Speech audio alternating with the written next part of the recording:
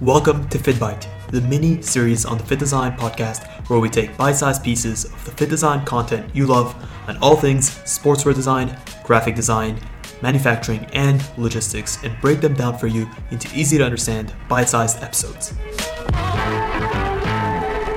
What's up, design family, and welcome back to another episode of FittBite, the mini-series on the Fit Design podcast, where we take bite-sized pieces of the fit design content you love and break it down for you into easy-to-understand bite-sized episodes.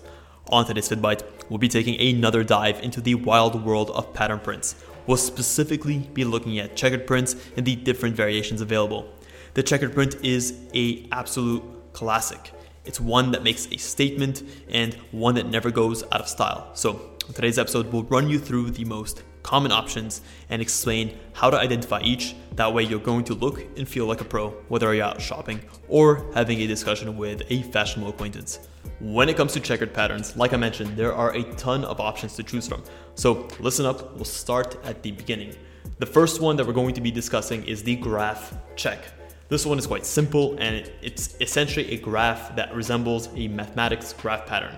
It's very recognizable and is one that you'll instantly understand when you see it. Number 2 on our list is the Glen plaid.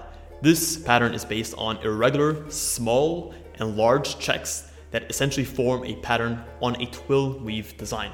It's often seen used with woolen fabrics and typically heavier set fabrics, and is an extremely popular pattern to be used on suiting fabrics. Number 3 on our list is the pin check pattern. This one is based on single colored pin-sized stripes that are going horizontally and vertically to form a square grid or a rectangular grid. Fourth up on our list is the mini check pattern. This one is based on a small check pattern that alternates between the size of a pin check and a gingham check. So it's right in the middle between our pin check, then we have our mini check, and then we have our gingham check. Number 5 is our window pane pattern. This one is characterized by thin stripes that are spaced wide apart across each other on the warp and the weft yarns. It gets its name specifically from the fact that it actually resembles a pane on a window. This type of pattern is extremely popular on men's suiting fabrics. It's a checkered pattern or a square grid pattern that has just the right amount of boldness, not too much and not too little. Number 6 is the houndstooth pattern. This one is characterized by a broken 4-point geometric pattern that essentially resembles a houndstooth because of its angular shape and is commonly seen in black and white or white and red. Number 7 is the shepherd's check.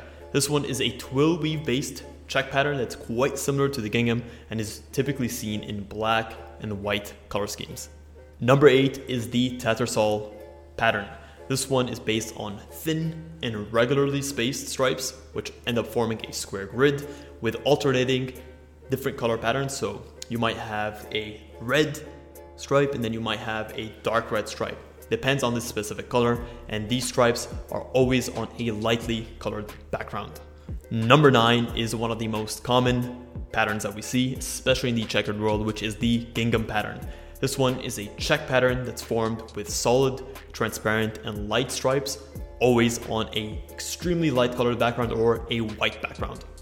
Number 10, we have the tartan pattern. This one is characterized by various colored stripes with diagonal lines on weft and warp yarns that cross each other in multiple different colors. Here, we end up with a multiple colored check looking pattern and one that has a lot of depth and a lot of character to it. So the tartan pattern is a great option for something unique and bold. Moving into this mini section of tartan patterns, we have number 11, which is the Royal Stuart tartan. This one is a tartan pattern that's extremely associated with the royal house of Stuart and is considered the personal tartan of Queen Elizabeth II. And last in this mini section of tartan is number 12, which is the Black Watch tartan.